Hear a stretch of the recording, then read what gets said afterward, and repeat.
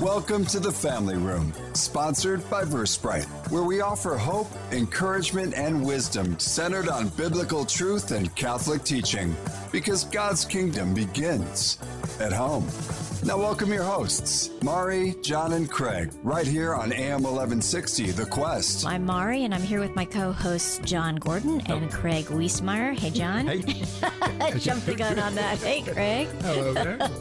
So we've got a pretty heavy topic today, but I think it's a topic where there's a lot of hope if we understand what's going on with this topic. Mm-hmm. And it's actually the topic of gender and what's going on in our culture and our society around gender dysphoria and a lot of what's plaguing our youth. And so it's an interesting topic. And I know that we've each got a few thoughts on maybe what's happened with this, what's causing some of this, what the pain points are around some of this. John, I know you had a thought. Yeah, I think this, what we're going to talk about, is a symptom of a much larger problem in our world today, and that is many of us have abandoned the concept of an absolute truth, that there is a definite right and a definite wrong. And once you eliminate that touchstone, then everything is a house of cards, and that includes gender and sex and behavior and marriage and everything. I think that's going to become obvious as we hear our guest. Yeah. And what about for you, Craig? I mean, I think like any of these topics, we're talking about how you deal with it in today's society. Mm-hmm. Mm-hmm. And it's really all about being Christ to people, walking with them, understanding maybe why they feel the way they do, right, instead of oftentimes being like me that wants to say, well, this is wrong, here's why it's wrong, and you need to change that. Just loving them, understanding who they are. And that can be very difficult because loving doesn't mean you let people continue to walk in their delusion. Right. Yeah. That's a great point. And to kind of summarize what both of you just said, Scripture says it. It says we're supposed to speak the truth in love. Mm-hmm. So you talked about truth, you talked about love, and we're called to speak the truth in love. And I think that there are a lot of people who are searching for meaning, purpose, belonging. All of us have that desire. And so I think sometimes we fall into other options for meaning, purpose, and belonging. So today we're going to be getting a chance to hear from an expert, Jason Evert. And so we're looking forward to talking with him. Before we jump into introducing Jason and bringing him into the show, John, as always, would you open us in prayer, please? Absolutely. In the name of the Father, and the Son, and of the Holy Spirit. Amen. Amen. Heavenly Father, we come to you with thanks and praise. You are the way, you are the truth, you are the light. And in times like this, there's a lot of people sharing with us things that they would have us believe is truth, and we know that it's not. And so we just ask in this time together with our guest, Jason Evert, that you would pour out your blessings, pour out your wisdom, open our hearts to the gifts of your Holy Spirit, that we might understand the truth, that we might know your way, and that we might be part of your light. Father, we ask this in Jesus' mighty name. Amen. Amen. In the name of the Father, and the Son, and the Holy Spirit. Amen. As always, nice job, John. So as we said, folks, we've got Jason Evert, and I know a lot of you have already heard of him. You know him. He's been around. He's spoken here. Awesome Catholic speaker, author of 15-plus books.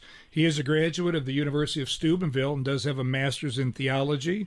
He and his wife operate chastity.com. We'll talk more about that later, and that'll be in our show notes. He's actually spoken about chastity on 6 different continents. And he's married to Crystalina, who some of you may have heard speak. She's got her own show. They have 8 children, which is an awesome testimony to theology of the body and his faith. And today we're going to be addressing Jason's new book, Male, Female, Other, A Catholic Guide to Understanding Gender. Jason, welcome to the show. Thanks for having me on. Everybody has a different faith journey, and I know you went to Steubenville. Can you give us and our listeners a better sense of your background, your family background in faith, and maybe your journey that brought you to where you are today? Yeah, well, I was raised in a Catholic family, was blessed to have a really solid youth group in high school. And so when I went off to college at Franciscan University of Steubenville, I got involved in youth ministry, helping out a local youth minister to kind of lead the retreats. And on these retreats, the kids would really open up to me about the stuff they're struggling with, family life, dating, relationships. And I realized, wow, they have, literally no formation when it comes to human love, distinguishing love from lust, using a person versus loving somebody. At the same time I was doing that ministry, I was also doing sidewalk counseling, so crisis pregnancy counseling, at an abortion clinic in Pittsburgh. And I did that for 3 years, and I just started feeling really late. Why am I meeting this woman when she's having an abortion in 45 minutes? Why couldn't I have met her when she was 15 years old? Because maybe if I had met her then and she understood chastity, maybe she never would have dated this guy to begin with and be in this difficult situation today. So I realized that I felt like I was kind of throwing sandbags on the banks of a flooded river when there's a dam broken upstream a quarter mile away. And I thought, well, why am I just focusing on the supply of abortion? Why doesn't anyone address the demand for it, which is coming from unchastity? And so at this time, I was learning the Theology of the Body from John Paul II, and I started sharing that with the high school kids on the retreats, and I don't know, their just eyes lit up. And it wasn't this finger-wagging, shame-based, fear tactic approach of abstinence. It was really the understanding of this virtue of chastity that frees you to love and frees you to know if you're authentically being loved. So I got hired by Catholic Answers right out of college to do apologetics and evangelization. I told, look, my heart, though, is with the young people. I want to be with the high school, college kids. And I started speaking at more high schools, universities, and parishes, and it really snowballed quickly to the point where it was 100,000 kids a year. And then after the talks, the kids would line up with these questions, and I just started thinking, man, we need to give them a resource to answer them. So we'd come out with one chastity book, and then it would be questions just the girls had. So we came out with books for the girls, and then it was questions on pornography, on this, on that. And so gradually we've created all of these new resources to address the concerns they're having, which leads us to the current topic of gender, that in the last 5 years, it seems like there's been this kind of hockey stick acceleration of the questions on what does it even mean to be human. And when I'm seeing it literally almost every Catholic school I'm going to, let alone the public schools. But I mean, the Catholic schools, junior highs, where the administrators, I'm like, yeah, we've got 7 kids in the grade school that identify as trans, and we're trying to navigate through that. And we'll talk to the priest, but he didn't learn about this stuff in seminary. And we'll talk to the principal, what's our policy? Well, we don't have a policy. Well, let's ask the diocese. Hey, Bishop, what's our policy? Well, we don't have a policy. And everybody just kind of scrambling and doing damage control. And I thought, wow, we really just need a resource that can answer the questions that these families are wrestling with, answer the questions that college kids are going through when they have to take some gender studies class. They have no idea how to address these objections. And so that's where we're at now, is trying to give answers. And we created this book to give those answers to the families, to the priests, the educators, and even to the people themselves who may be wrestling with gender dysphoria. That's great. Thanks. Yeah, that's amazing. So at this point, you've been doing this for over 20 years. You've talked to millions of young people, high school students, college students. And as you said, each of your new books has come out because of things that they're telling you. So at this point, it sounds like this new book has come out not just because of what you're hearing the kids say, but also what you're hearing from the parents and from the whole culture around them. People don't know how to answer their questions at all. Are there specific things you're starting to hear from the kids who line up to talk to you these days that really flipped a switch in your mind and said, oh my gosh, this is the new dam that's been broken, right? This is something that's brand new, and I'm starting to get questions from these kids that I've never heard before. Yeah, absolutely. I was speaking at a high school down in Dallas, Texas, and a boy came up and introduced himself after the talk and said that he's trans. And we started talking, a very pleasant conversation for a long time. And I started asking him questions about his life and his family. And, he explained he's got 2 older sisters, 2 younger sisters, and they can really do no wrong. I mean, they're doted upon and loved and fawned over. But him, I mean, he's in jiu-jitsu, he's on the swim team, he's got straight A's, but nothing he does is ever good enough, and he's the black sheep of the family. And I said to him, well, do you think that if you were born a girl, that you would have been loved the way your sisters are loved? And he looked at me and said, I know I would have been. Oh, my gosh. And to me, it's like, okay, there we are. What we're doing here is we're listening to the dysphoria. We're not shaming it. We're not telling you, oh, you're a sin for struggling with this. Like, no, we're saying, okay, where is this coming from? Like, what is the deeper, legitimate, unmet ache or need that this ideology is promising you that is going to answer? And so we've got to, instead of just telling kids, oh, no, gender theory is a heresy, like, we got to listen to their stories and help them to listen to where this dysphoria may be coming from, because more often than not, there's a legitimate need to find your identity, your community, your mission. And if they're not finding that in the church, they're going to go find it on these online groups on Tumblr and Reddit and YouTube that's giving them their identity. Oh, you don't feel at home in an adolescent girl's body? Well, dude, can I just find one adolescent girl who doesn't feel at home in her own body? I mean, but it's okay, sitting in this room, I'm the only one who's ever been an adolescent girl, and I can tell you I was not comfortable in my body as an adolescent girl.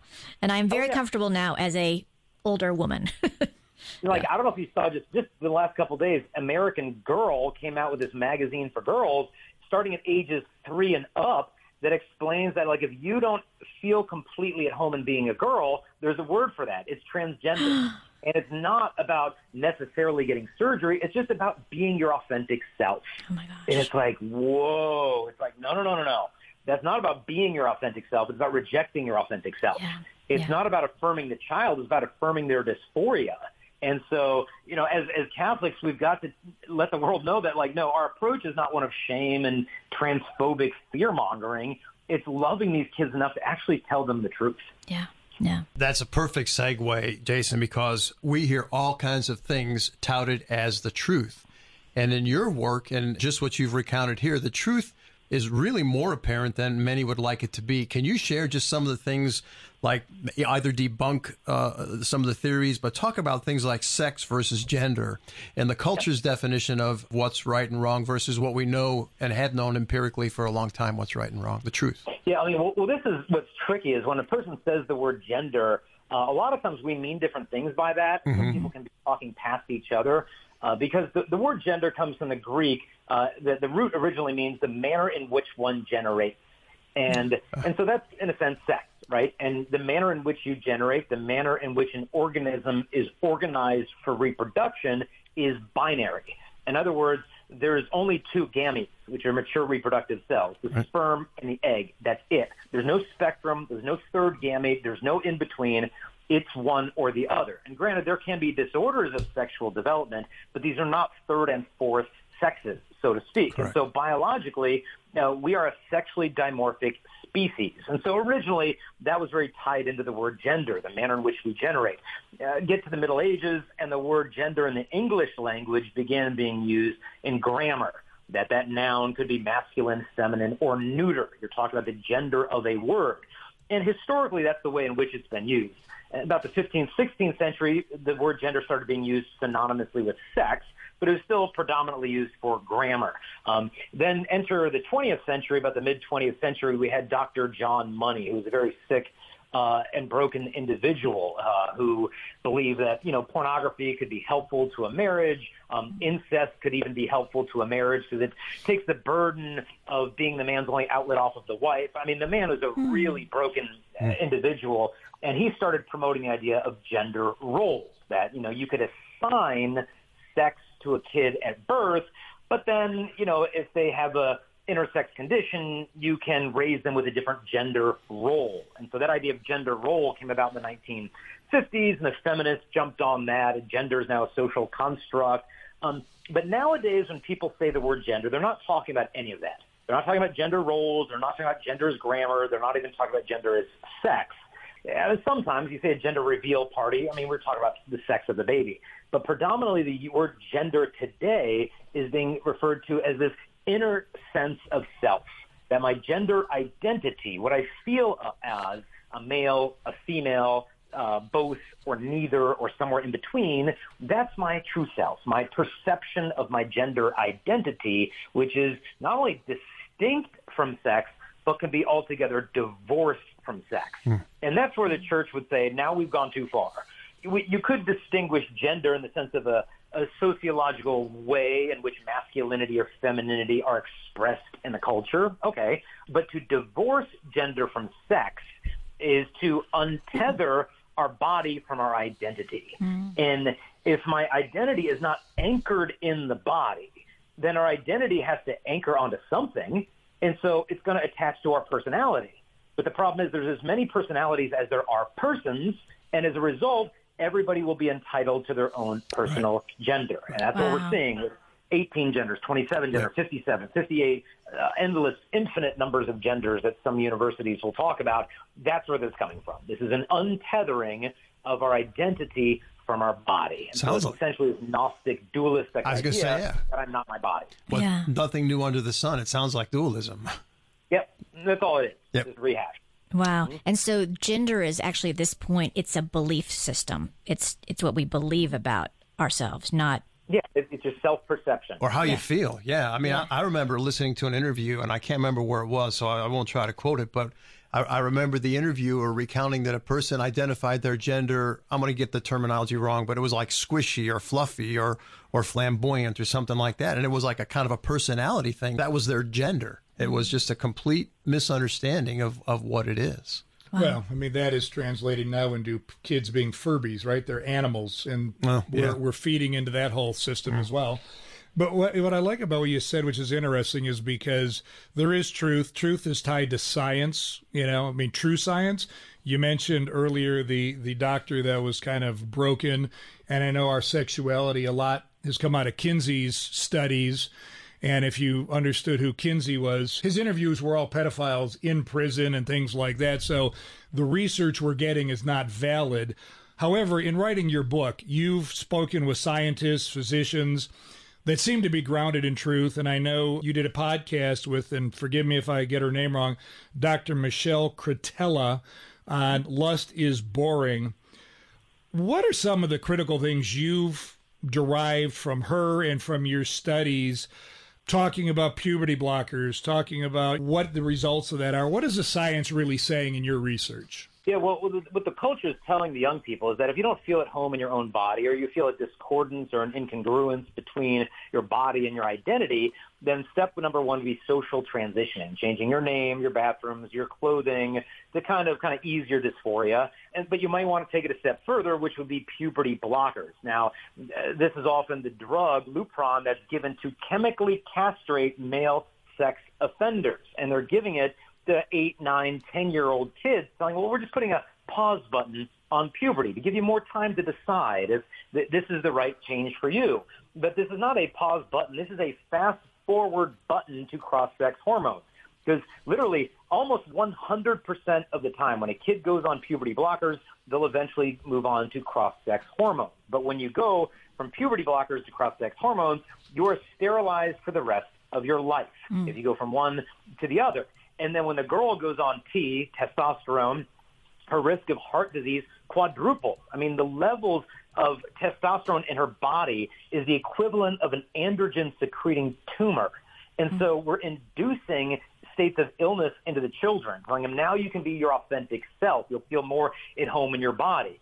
And then if they don't think that the puberty blockers, cross-sex hormones are enough, and this is a lifelong medicalization. I mean, if a girl wants to keep up a masculine appearance, she has to take these for the rest of her life.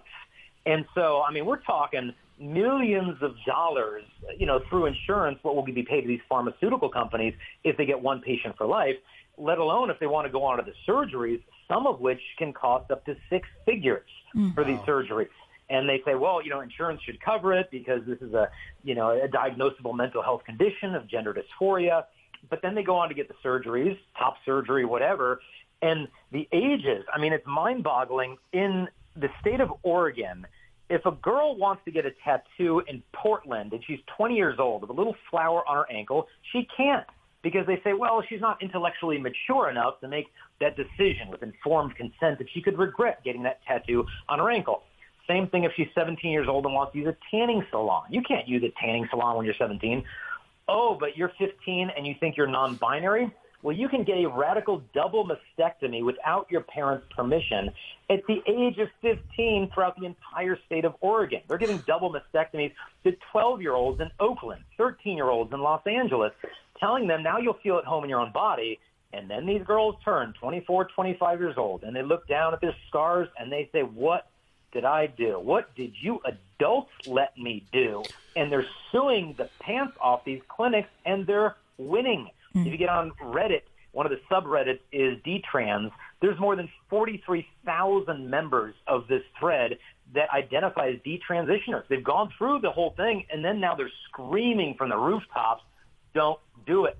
The problem is not, you were not born into the wrong body. You were born into the wrong culture, a culture that taught you to hurt your body to be your authentic self. Because after the surgeries, within about a decade, their suicide rate becomes 19 times higher than the general population. And so the church's teachings is not one of hate and bigotry, but love and speaking the truth, that this is not the answer. Yeah. And, and parents want to love their children. And basically there's fear-mongering going out there for the parents, right? They're being bullied into let your children do this in states where the parents do have to sign off. They're going to to the people who they thought they could trust, like psychologists, like physicians, and they're saying, what do I do for my child? And they're being told, oh my gosh, your child is going to be suicidal. So if you do not let them transition, if you do not follow this new form of therapy, which actually isn't really therapy, it's causing it's child abuse. It is child abuse. Yeah. If you don't follow this, your children will be suicidal. And so parents are afraid because they think, if I don't do this, my child is going to be suicidal. But you're telling us the statistics are actually the opposite, Jason. Is that right? Oh, yeah. I mean, you look at the studies when the girl starts going on the cross-sex hormones, her rates of self-harm go up. And so the suicide narrative is an extremely powerful one. Well, they'll tell the parents, like, well, would you either like to have a live daughter or a dead son? Yeah. In other words, go along with this, or you're the one putting your child's life at risk. And it is true that children who experience gender dysphoria do have a higher suicide risk. Where this is coming from is that when you look at the population of people who commit suicide, 90% of them have a diagnosable mental health disorder. And more often than not, when a young person experiences gender dysphoria, that's one point in a constellation of mental health challenges or trauma in that kid's life. About 40% of the girls who identify as trans are also autistic, high-functioning autism. You've got anxiety, oftentimes history of family dynamics, of insecure attachment. You've got all kinds of stuff going on. I know one anesthesiologist, and he's told the doctors at his hospital, don't even ask me to give anesthesia to one of your patients if you want to give them some gender affirmation surgery. He said, look, I've looked at the medical charts. I see the autism, the depression, the abuse, the trauma. And he said, to put these kids under the knife, promising them that this is going to fix it all, he said, that is malpractice, and I will have nothing to do with it. You are collaborating with a mental illness at this point instead of actually treating it. And that's why hormones and surgery are not the answer to mental health issues. What's needed is for them to listen to the dysphoria. And 80% of the time, when a kid experiences gender dysphoria, they will naturally come to identify with their biological sex on their own. And that's why if you try to go to a place like the Netherlands, Finland, Sweden right now, they're backing off now. It's hard to get these drugs now because they realize, wait a minute, by putting these kids on puberty blockers, we're actually stopping the process that leads to resolution in the least harmful way. And these are the countries that pioneered it, and now they're reeling it back, whereas America is one of the few that's dumb enough to keep running and putting the pedal to the metal because we haven't had enough lawsuits. But trust me, they're coming, and they're coming fast. As you think about this from a family room perspective, Jason, what guidance can you give us or our listeners to say, all right, we've talked about the truth. We've talked about these things. Can you help us get our head wrapped around conversations that families should have, parents to children, children to parents? As you got ahead of the curve from the abortion clinic to chastity, how can we get ahead of the curve? Well, one thing is, like, when your kids are young, praise their gender. Like, when you do nighttime prayers, thank you, Jesus, for making Joseph a boy. You know, and that we pray that one day he would be big and strong like daddy or whatever. Like, so you're affirming them. And also, like, even if your kid engages in behavior or interest that might be gender nonconforming, where, hey, my son's really into plays and theater, go cheer for him. Show up. You know, like, show him that he can be the man who God has created him to be without having to fit into some narrow, stereotypical, rigid box of what a boy has to be. Girl likes to play with trucks and guns. Go to the shooting range with her. Amen. You know, so she can realize, okay, you know, I read one feminist. She said, a woman is a person with a female body and any personality, not a person with a female personality and any body. Oh, that's great. That's really good. So what we've got to do is help them to realize that if you look at gender stereotypes, they try to get a person to conform your personality to fit into your body, meaning your body is female, so you better be into this and that. And if you're a male body, you got to be into shooting deer and drinking beer and watching NASCAR. Gender theory makes the opposite mistake. It tries to get a person to conform their body to match their personality. And we've got to be able to explain the world is a big enough place for us not have to fit into these narrow stereotypical boxes. And this explains why a lot of the girls are getting the mastectomies, are identifying as non-binary. They call it rapid onset gender dysphoria, where these teenage girls are like, it's too much to fit into this Instagram image of womanhood. I'm out of here. And it's not necessarily that they want to be a boy. They just don't want to be a girl. And so they find a home in these titles of non-binary or whatever. And, Abigail Schreier wrote a terrific book on this called Irreversible Damage. I really recommend that to any parents who may have an adolescent girl that's toying with these thoughts. But as parents, you got to be on top of it. Your kid's going to, especially a public school, and they're teaching this garbage from kindergarten. Either sound the alarm to all the parents, or get your kid out of that school and homeschool them if you need to, or a good Catholic school. Move if you've got to move. But these kids are having these questions, and if their school is sold out with this ideology, time to find a new school as far as I'm concerned. Yeah, and you mentioned the book Irreversible Damage, and that was the one that really opened my eyes to a lot of the statistics around this that we're not hearing. You stated the statistic a few minutes ago that 80% of the time it's going to resolve on its own. What alarmed me was that this is attack on women. This is really attack on women, because the original folks who dealt with gender dysphoria were originally mostly young boys or men. And the number of women was very, very low. But now the numbers have totally shifted, and it's young women. And her point is the whole issue of this is kind of that adolescent angst that people go through. In the Middle Ages, they might have had fainting spells. I know my generation, there was a lot of bulimia and anorexia when you had this angst going on. The next generation was a lot of cutting that was going on. So these social contagions that are really hitting our girls. And now the social contagion is not cutting or anorexia, which the mental health profession recognized was negative. It's this transgender dysphoria thing going on, and this gender dysphoria. And so what's happening is that the girls are, instead of being helped by physicians and clinicians and psychologists, they're being led into the dysphoria in terrible ways. Oh, yeah, it's a whole new form of the old thing of self-harm that's endorsed by the medical and educational communities. And so we've got to speak up and not be afraid as parents, as educators, in our workplaces, because a lot of people are not in agreement with this ideology. Yeah. They're just afraid if they speak up, they're going to get fired. We have to go into a break right now. You're getting a lot of truth and wisdom from Jason Evert and his new book, Male, Female, Other, A Catholic Guide to Understanding Gender. We'll be right back inside the family room in moments. Sponsored by Versprite on the Quest. In today's world, cybersecurity is critical for your business. Award-winning Versprite provides solutions to protect your company from hackers. For protection now, see Versprite.com. That's VERsprite.com. The Quest thanks Versprite for their support. The Quest presents Pro-Life Minutes. Healthcare providers should care about health, right? Why then has Planned Parenthood's actual women's healthcare services dropped over 72% in the last 10 years? Abortion is not healthcare. Abortion kills. Planned Parenthood is the largest abortion provider in the United States, with 700 abortion facilities, and in the 2019 fiscal year, they ended 345,672 innocent American lives. This is an increase of 13,000 in the last year and 25,000 over the last 2 years. To put that in context, that is about half the population of Washington, D.C. Why then does the United States government continue to send the millions of taxpayer dollars in funding and grants year after year? If we don't stop them, no one will. Let's love God by loving life. Show the world that every life matters by speaking up for life at every opportunity. For more homegrown wisdom, visit thequestatlanta.com. Here at The Quest, we often hear how our programs touch hearts and change lives. Now more than ever, people need to hear the truth and beauty of the Catholic faith. As a 100% listener-supported station, The Quest relies on monthly donations to stay on the air. Please consider making a monthly donation to The Quest and help us continue to provide inspiring Catholic programming. Monthly donors are the lifeblood of the station. Visit thequestatlanta.com to donate. Thank you for your support. Hi, this is AJ with The Quest. Did you know that we are on a mission to invite, inform, and inspire listeners like you? We want you to embrace your journey and take one step closer to God by not only listening, but engaging with us.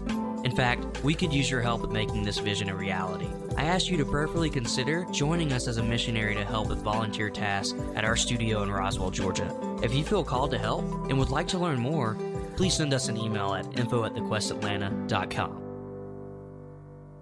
Does your parish, charitable organization, or ministry have an upcoming event that you'd like to promote? Advertise it on AM 1160, The Quest Community Calendar. It's easy and there's never a fee. Just visit thequestatlanta.com, click on events, and submit your activity or event.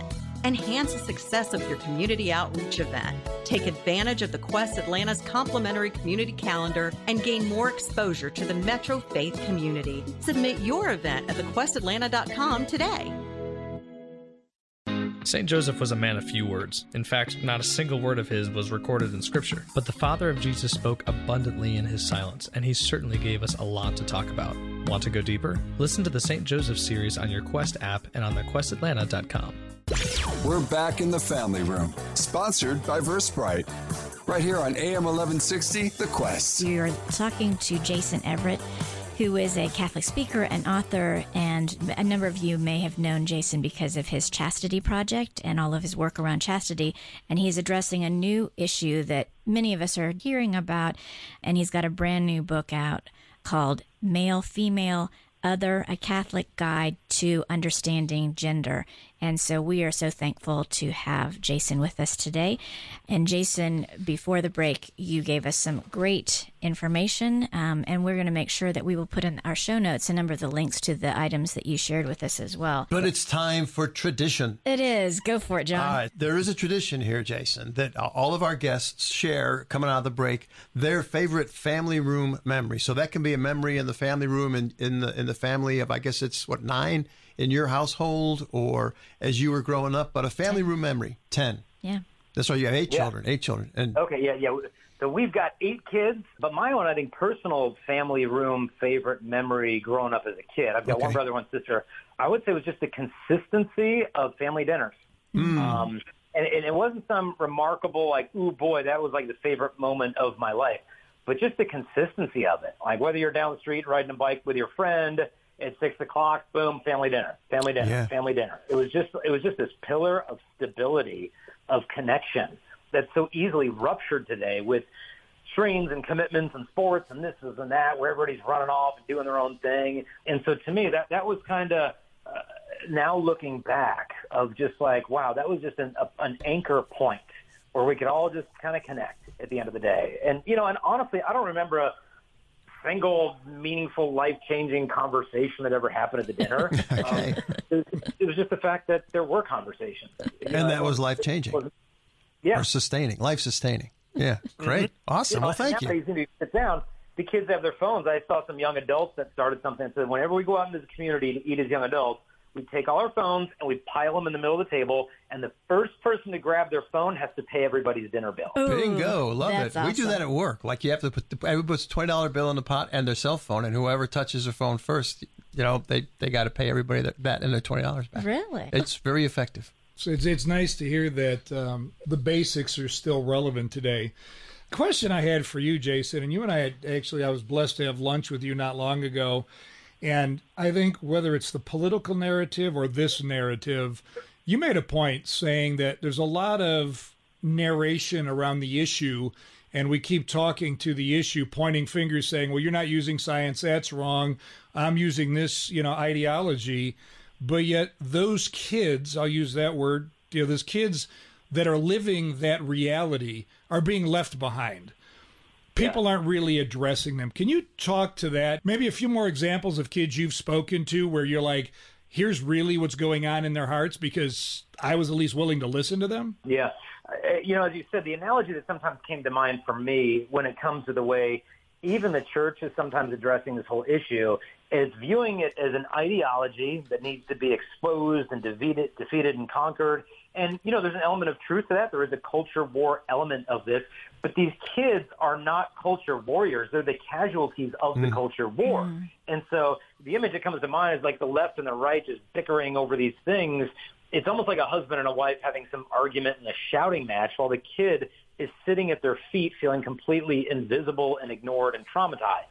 And so I think we've got to just hit a pause button on all the bickering and spend some time actually listening to the people who either identify as trans or experience gender dysphoria and hear their stories of where they're coming from and help them to listen to their own stories. Because when parents don't know how to do this, I remember meeting the dad and his son, and the boy wanted to transition, and the dad didn't know what to do. And, talked to them for a while, and the dad said to me when the boy wasn't around, he said, look, I think I'm just going to let the kid go through the surgery, and that way when he grows up and he regrets it, that can be his punishment. Oh, my gosh. And I'm thinking, like, Classic. No, like you wouldn't even let a doctor cut your kid's toe off, but you're going to let them go through with this? Like you're not going to stick up? And yeah, obviously it creates tension, and hostility and resentment sometimes when you won't sign off on the ideology or you won't use their preferred pronoun.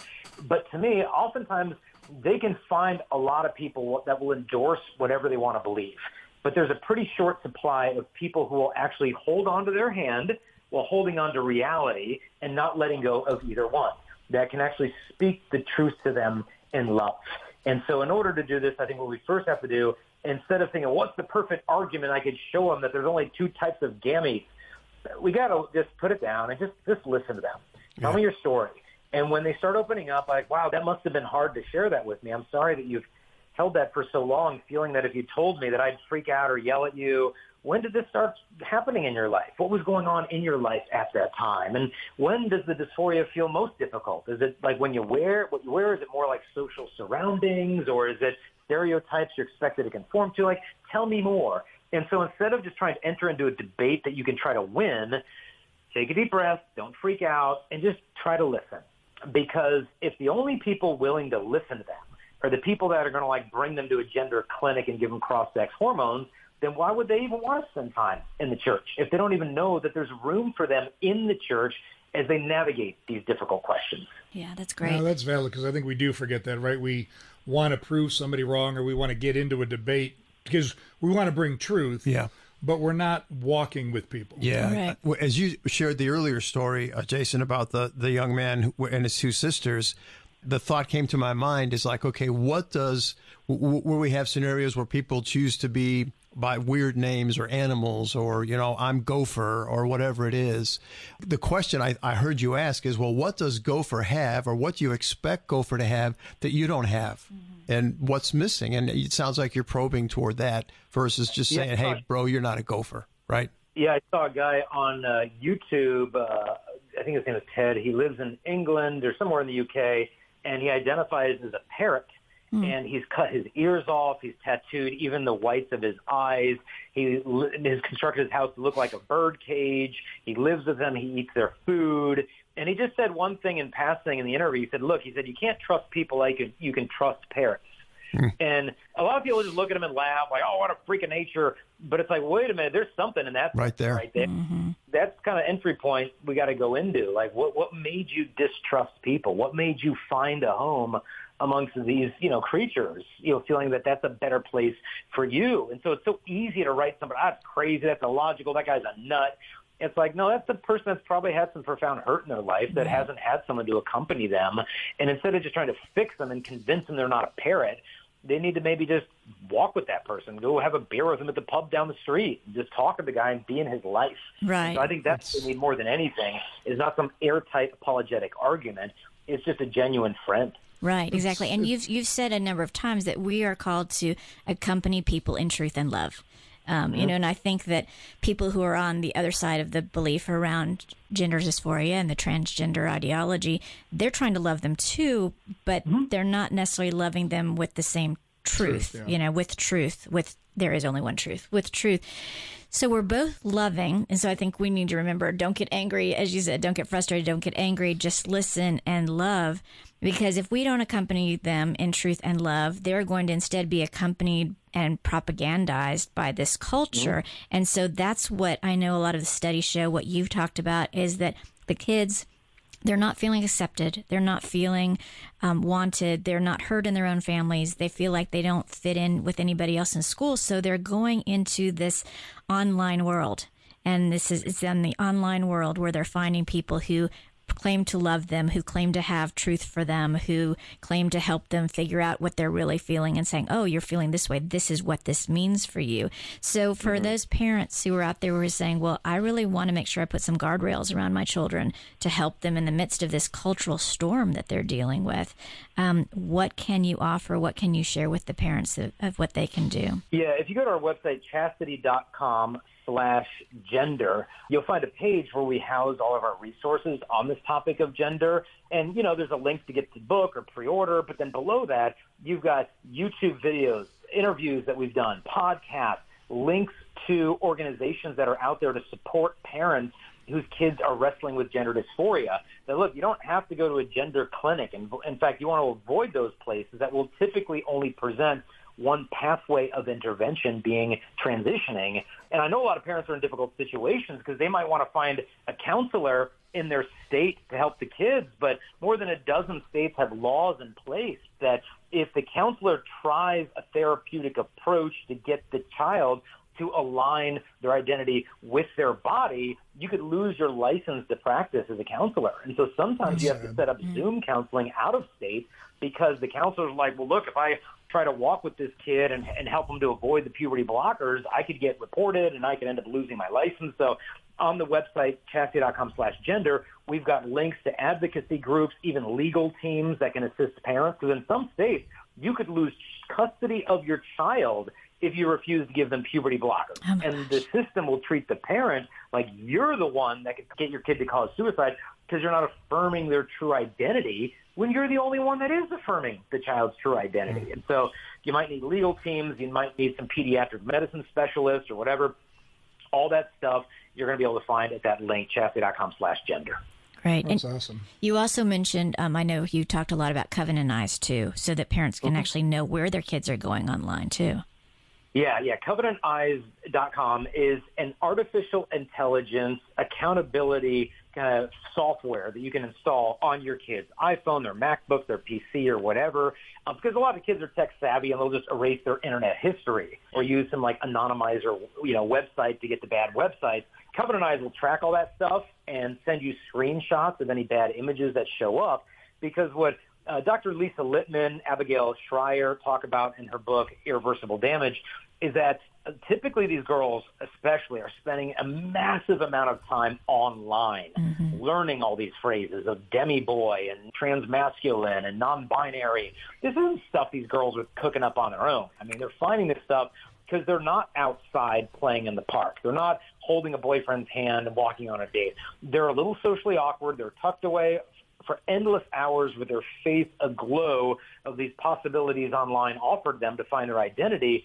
And so you may need to do a lot of unplugging in the house. Yeah. You need to get outside, go on some family vacations, go camping, get them interacting with three-dimensional reality, connecting with their body, feeling something positive about their body instead of just like my body is this endless source of disappointment to me. Like we've got to get these kids unplugged because I'm telling you, this wasn't an issue before smartphones existed. Yeah. I mean, people did wrestle with gender dysphoria, but it's nothing like it is because of the influence on the screen. So Covenant Eyes will help parents get a good handle on what's going on there. And you can try it for free if you use the promo code Chastity. They'll give it to you for a month for free to see if it's the right fit for your family.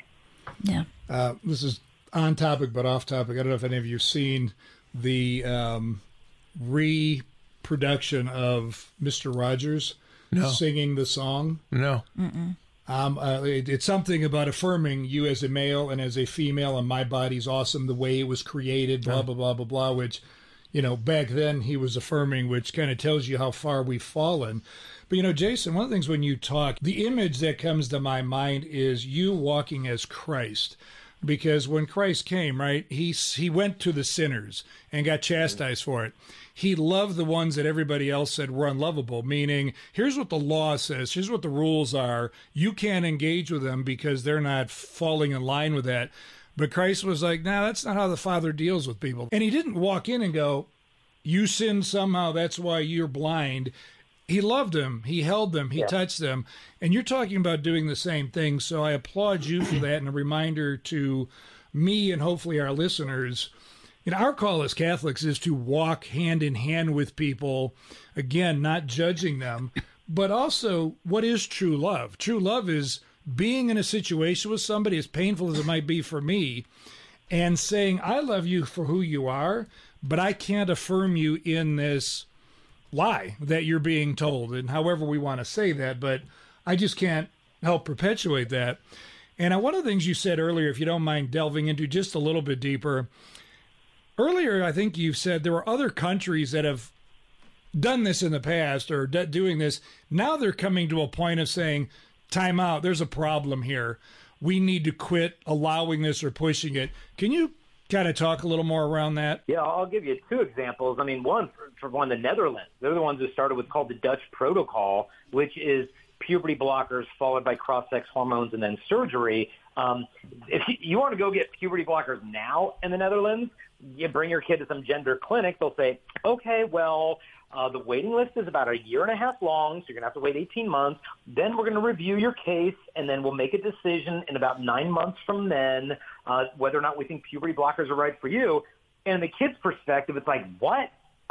By the time I wait that long, puberty is going to be over. And from the clinician's perspective, it's exactly. Because when a kid goes on puberty blockers for 2, 3, 4 years, and now the boy's 14, and he's been on testosterone, suppressants and estrogen for a couple of years, and all his 14-year-old buddies have broader shoulders, deeper voices, a little 5 o'clock shadow is starting to sprout, and he still looks like a 10, 11-year-old prepubescent boy. Do you think he's going to feel more identifying as a masculine person or less? Well, less. And so that's why when we're halting puberty, that's actually a disease. When you don't go through puberty when you're supposed to, it's called Kallmann syndrome. It's an actual disease, and we're causing it in the kids with these blockers. And so over in the Netherlands, they're backing up. You look what's happening in the United Kingdom, the biggest gender clinic in the United Kingdom, the Tavistock Gender Clinic, gave this teenage girl puberty blockers, cross-sex hormones, and then she got a double mastectomy. And then this girl turned eventually like 21, 22 years old, and she realized, what on earth did I do? And she sued the clinic, and it went up all the way to the High Court in England, which is like the Supreme Court, and they ruled in her favor. She won the court case against the biggest gender clinic where the declaration was made that a 16-year-old girl cannot have informed consent to take these drugs. Mm-hmm. Now, a year or so later, an appeals court overturned that ruling, and so it's still going back and forth. But she won, and as a result, Tavistock, the biggest gender clinic in the United Kingdom, is now being shut down. Wow. And this is the only thing they're going to listen to is money. As they follow the wallet. This is about. Yeah. This is about money. That is the one place they're going to listen to, and so the detransitioners, in my opinion, are going to win the day. They're the ones who are going to stand up, shout from the rooftops, and they got a heck of a lot more authority than I do as someone who never really wrestled, with this in that way. And so they're going to speak up. They already are. They're launching websites, YouTube videos, ministries, podcasts, you name it. And I think the young people will be much more likely to listen to them. You're seeing a lot more of that, too, coming out. People that have transitioned and said, what a mistake.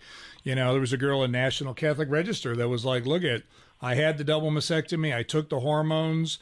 I'm now married. I've had a child, but I can't breastfeed. I can't do a lot of these things that I was born to be able to do.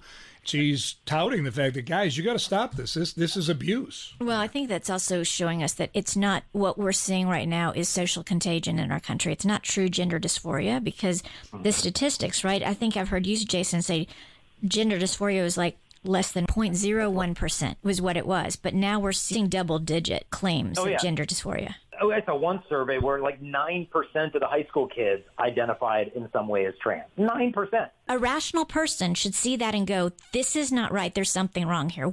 It just blows my mind. And I don't know if it's because people aren't aware of it, but rational people, no matter where you are in your faith journey or in your political beliefs or whatever, that should tell you something. We've neutered, to stay with the theme, we've neutered truth. Yeah. So you can't appeal. You said, logic, common sense, whatever. Right. Well, that's all based on a premise of truth. Right. And there is a single truth. Once you eliminate that stability, then what you anchor to is gone. So all these things become plausible, which that's true. Seems implausible. Yeah. Medical experts and politicians in California saying, well, insurance should cover a double mastectomy because it's like a birth defect for somebody. Oh, my God. And it's like, wow. And so when you've got the politicians, the doctors, the media, everybody else shouting, that's when we need to be like, okay, we need to be not afraid to stand up and speak. I don't care if it means jail time or whatever. It's not being done out of hate. It should be done and proclaimed out of love.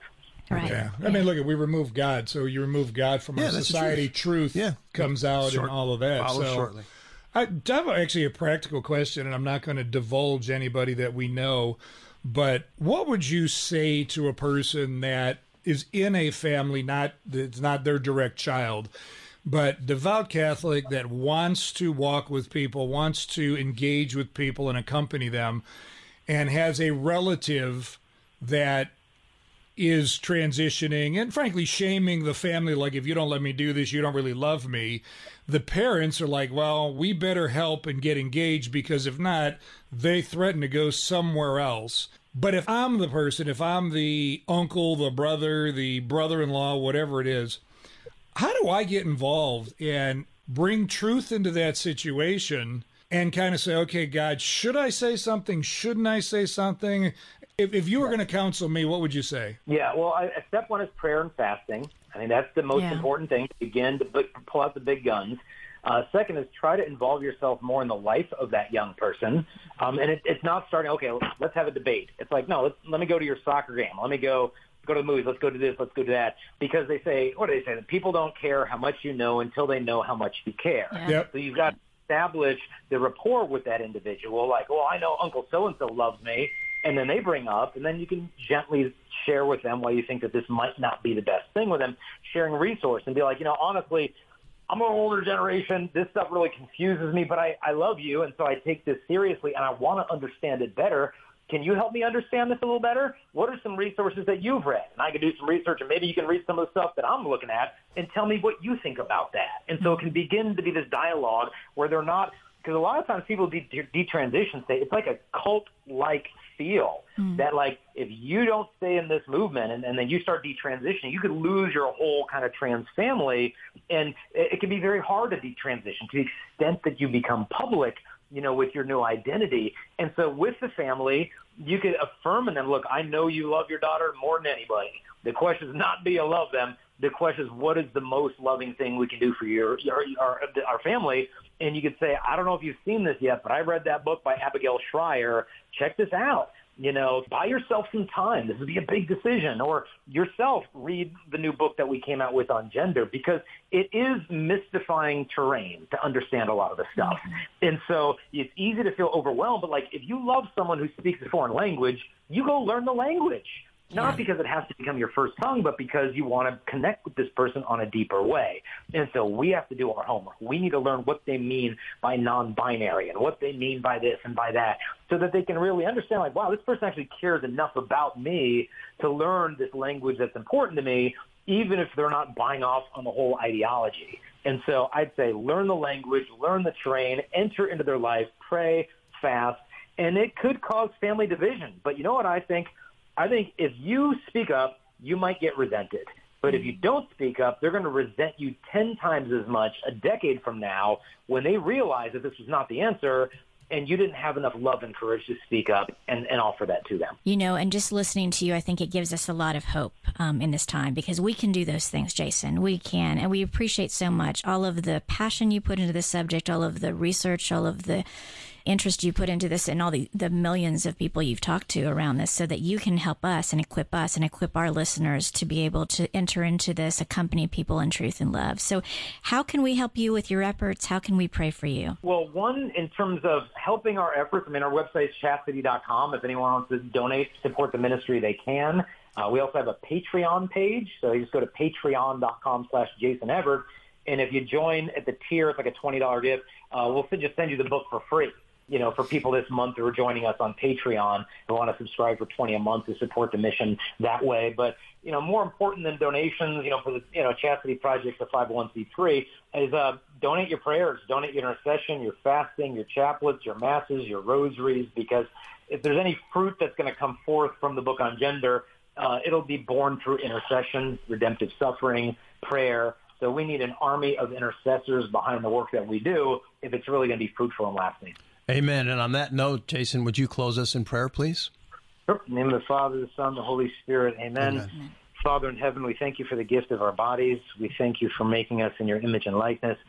We pray for all the people, both young and old, that they may be wrestling with their identity, with their bodies. Please help them to understand that if they come to you, you'll give them rest, because your yoke is easy, that your burden is light, that Jesus, that you have a plan for their life.